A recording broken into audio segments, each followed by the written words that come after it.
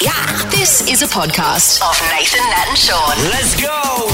Lego Masters, great show, going great guns. The host, none other than Hamish Blake, joins us now. Hi, Ham. Morning to you guys. How are you? We're wonderful, Haim. Absolutely wonderful. You know what? Back in the day, a Lego store in your city would be a novelty, but I feel like Lego Masters has made it a legitimate place to go. Thoughts about true. your building the Lego empire in Australia? Yeah, well, they've been struggling for years.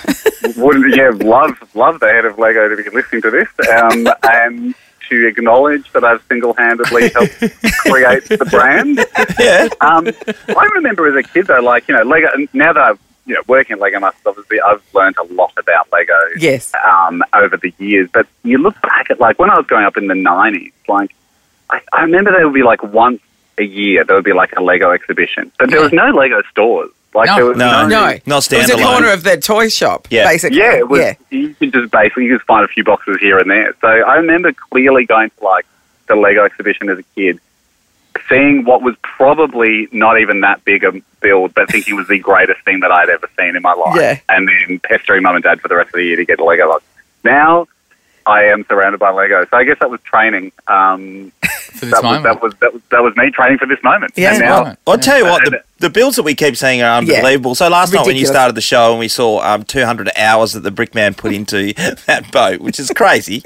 And then what the guys keep coming up with, it is amazing to see the levels every single season. Yeah, it is. It does blow me away. I always just fall into that trap of being like, well, that's it, we're done. Yeah. After every Yeah. season, well, you can't get better than that.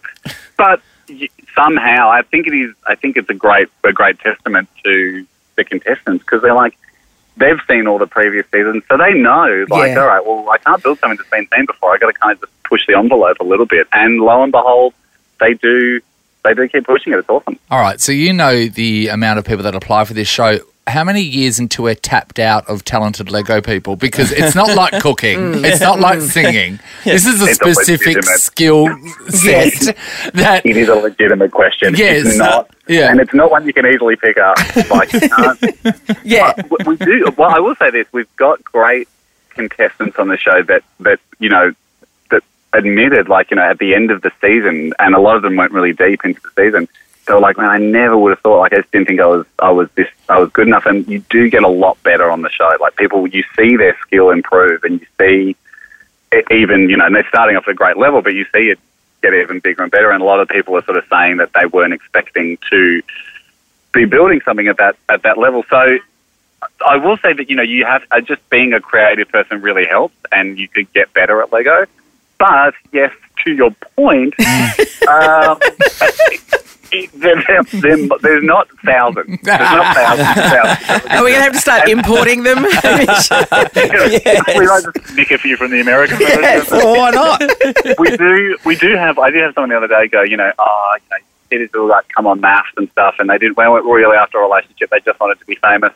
Do you reckon that could happen? Is happening on Lego Masters? I was like, geez, pretty complicated con to teach yourself Lego and get so good at it, and then at the end turn around and go, I didn't like Lego, I just wanted to be famous. Yeah, I do have the Instagram followers. Yeah, that's right. I want some teeth whitening. Yeah. What about we're some not sort under of blend of matchmaking and Lego building? Yeah, right. To get to the next round, you must marry one of the other contestants. Yes. Well, if you're we throwing haven't seen the Well, whole I'm season guessing yet. a lot of them are single. I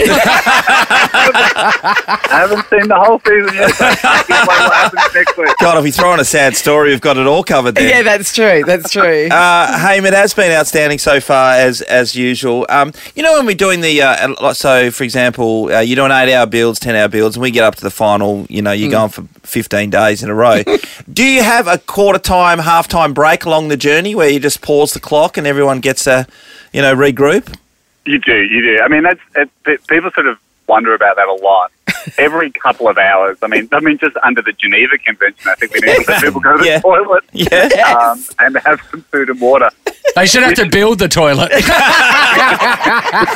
Make a working toilet out of Lego. That may can contravene the Geneva Convention. but also write that down, Hamish. Pass it on to the producers. Yeah, that's next week.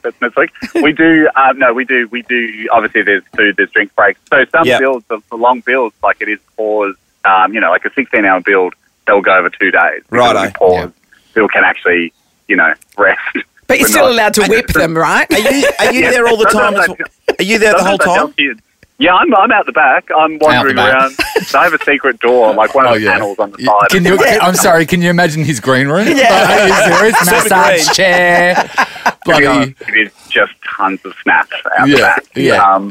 But sometimes I tell kids, I'm like, they're like, do they get to eat? I'm like, well, there's like a big cage of food up above the lights that you can't see, and we tell them if they build good, they can get food at the end. The kids are like, oh my God, that's so cruel. Guys, honestly, barrel that out. But the final build each season is 26 hours, I think, or 28 hours. Yeah. And that's when I think people begin to go, you must give these people breaks. Yes. Although I have explained, I've said to people, no, we shoot it all in one day. They're like, really? I'm like, 26 hours. We get it all done. We get it all in one day. Yeah, I'd fall for Great that. job. Like, wow, that's a long day. I was like, yeah. Yeah, and you can bend time. I want to talk about one of the couples in particular, and that is, I can't remember her name. She just got kicked off just recently. Crystal Andrew. The cos chick, the cosplaying chick, and the photographer. Now, that's an unlikely friendship. And I feel like there's never been a thing that she has asked that guy to do that he hasn't done for her. for free. Now, what do you think?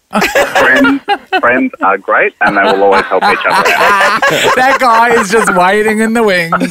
She's dangling an invisible carrot in front of him. He's never gonna catch. He's taken every photo of her that's ever existed. She's never given him a cent.